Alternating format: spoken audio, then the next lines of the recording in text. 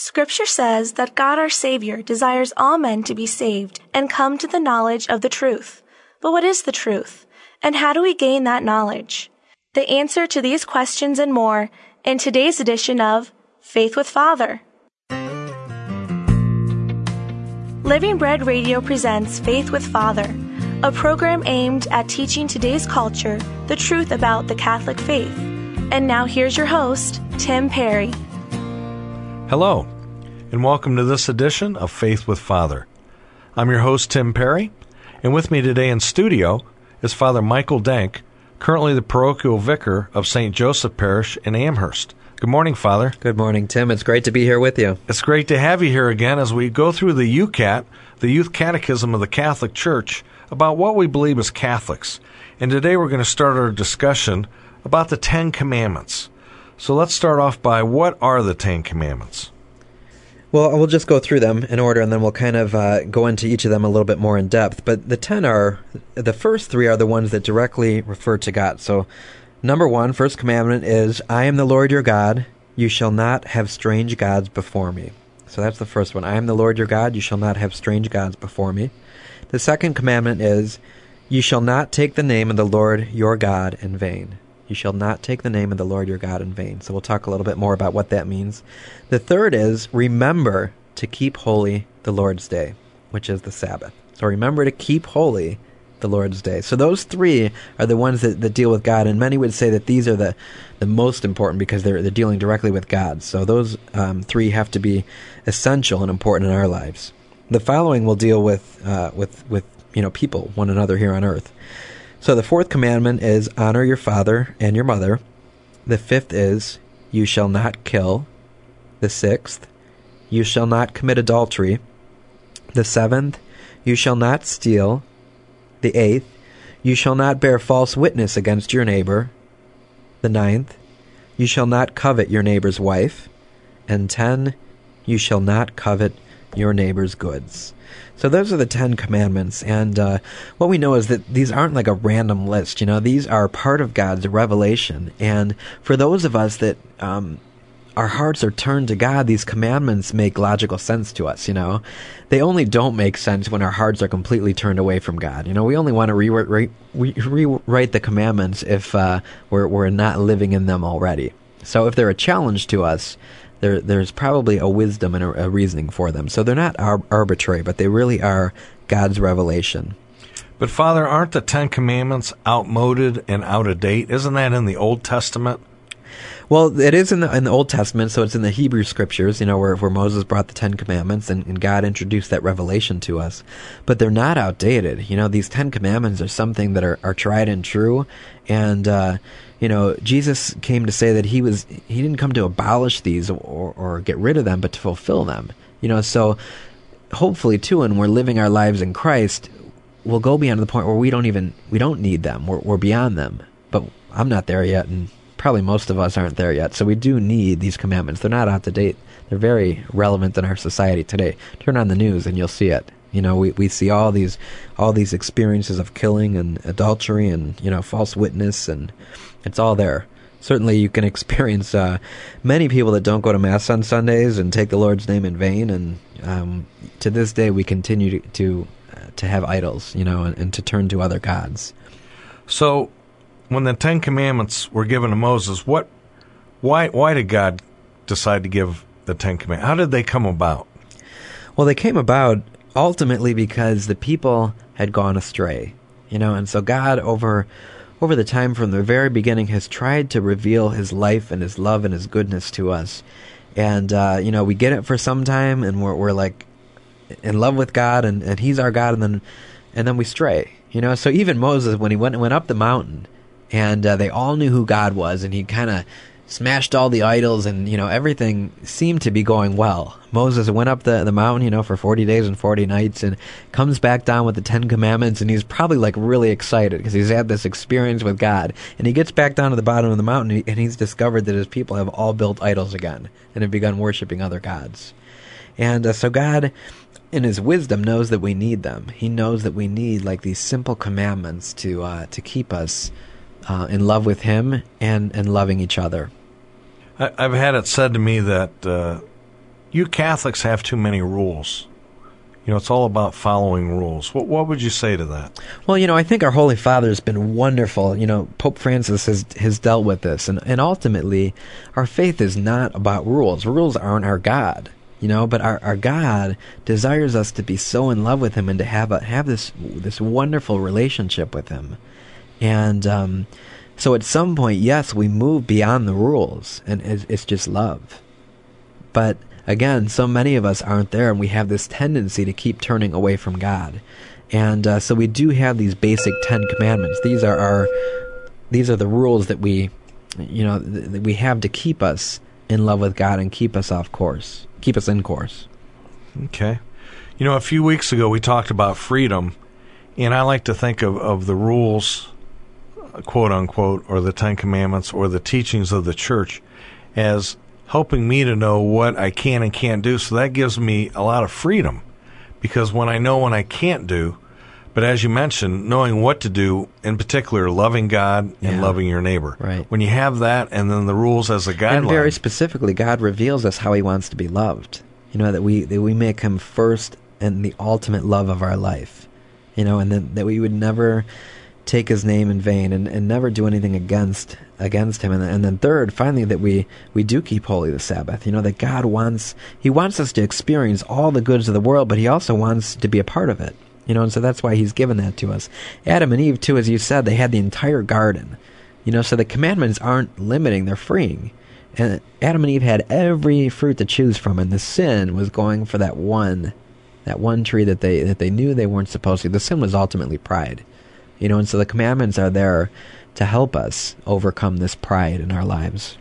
And also disobedience was the first sin, disobeying what God said, because he said, you can have all this except you can't eat of this tree. Yeah, so we very clearly have been given these commandments by God, and the tendency is still that disobedience. That's the original sin of our pride, that we have it better. I got my own commandments I'm going to live by. Thank you. I want to read a couple of quotes from the UCAT. One is from St. Ignatius of Loyola. I love this one, yeah. He says, most people do not suspect what God could make out of them if they would only place themselves at His disposal. Yeah, so you have no idea what God could do with you. I mean, He can do such wonderful things. He can make you not only a saint, but you would have such a wonderful impact in your life, in your family's life, in your neighbor's life, in the entire world, if we but open ourselves to God and really live according to how He desires for us. All of these commandments are to bring about our best self, to really help us to live the life that He has destined for us. And I think it's important to mention that when we do obey the commandments and when we do love and worship and praise God, it doesn't make God any greater. But in doing that, it helps us become more Christ-like or more like God. Yeah, and it helps us continue to turn back to God and to live in that relationship. So that's important. Here's another quote from Mother Teresa of Calcutta, now Blessed Mother Teresa. Where is God? How can we love Him? It is not enough to say, my God, I love you. We love God in this world by giving something up, by giving something away. Of course, I can eat the sugar myself, but I can also give it away. And that's a wonderful way to look at some of the negation, So the commandments are, in many ways, giving other things away, giving things away for God and for others, especially things that we're disorderly attached to, especially things that keep us from really loving other people or loving God with our whole heart, mind, and soul. I made a comment off air before we started taping today that probably less than 10% of the people in the United States even know the 10 Commandments. So the question is begged, how can you live the 10 Commandments if you don't even know what they are? Yeah, so it's a good question to ask ourselves, So do you know them? At some point in your life, did you memorize them? Do you really know them inside and out? Because we do need to keep them in front of us, or we do have a tendency to forget. It'd be interesting to do like that, Jay Leno, the jaywalking, go ask people on the street, what are the 10 Commandments, and see what they come up with. So do that at work today.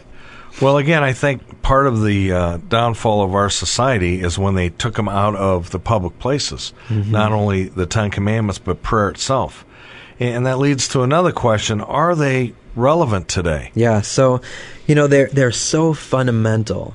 So they're extremely relevant, and they're by no means the product of a particular time. So they didn't just apply thousands of years ago. As I said before, and we all know they still apply today.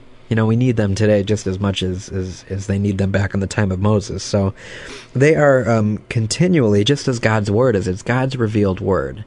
It's never outdated. God's Word always has meaning and purpose in each and every age. So it is part of His revelation, and they're fundamentally binding, that no one can be dispensed from keeping these commandments. So they're for all of us. They're for every single person on this earth.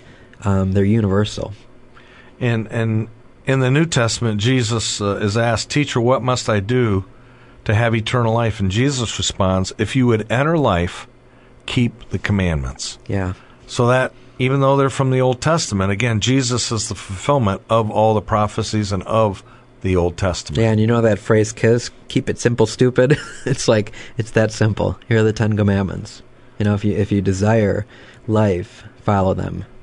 And again, taking it one step further, I love the quote of St. John of the Cross, who says, "In the end, we will be judged by love." Yeah. So again, loving God and loving neighbor, that's what Jesus, when he's asked, what are the 2 greatest commandments? Love God and love your neighbor. And that's ultimately what this is all about. This is love. The commandments aren't to be seen as a curse. This is love. This is how to authentically be loved and to love God, and to enter into that wonderful love that Francis talks about, this loving relationship with our God. So these aren't rules, to complicate things. The commandments are there to lead us in the ways of love. And when we say love, we don't mean love as the world likes to portray it or describe it, but we're talking about the love of God, which is holy and divine love. Yeah. Which is different than what the world portrays. It's an unconditional, complete, full, satisfying. It's beyond anything that we could ever hope or long for. And it's all at our fingertips with the 10 Commandments. And in order to love as God loves, we need to be unconditionally forgiving, as the Lord's Prayer tells us. He's going to forgive us as we forgive others. So forgiveness is a huge part of being unconditionally loving, by being unconditionally forgiving, not just of others, but also of ourselves. Right, yeah. Yeah, so if you find yourself struggling with one or more of these commandments, be gentle with yourself. God is merciful. He's going to help you. He's going to shape and mold your heart into His will. And this is all part of His loving plan. So, again, the commandments are not there to intimidate us or to turn us off or to be ruled, like this burden. They're supposed to bring us life, and they do bring us life. And if one of our listeners is considering going to confession, Father, you've never yelled at anybody in confession, have you? No, and you'll never. There's 2 things that always happen in confession. Anything that you say will never be repeated. So that's between you, God, and the priest is the witness. And there's no unforgivable sin. So any sin that you confess can and will be forgiven in confession. Provided there's true sorrow. Perfect. Well, we've been listening to Father Michael Denk. You have a blog spot, don't you, Father? Yeah, fathermichaeldenk.blogspot.com. Perfect. This has been Tim Perry for Faith with Father. Until next time, God bless you. Bye now. This has been Faith with Father, a production of Living Bread Radio in Canton, Ohio.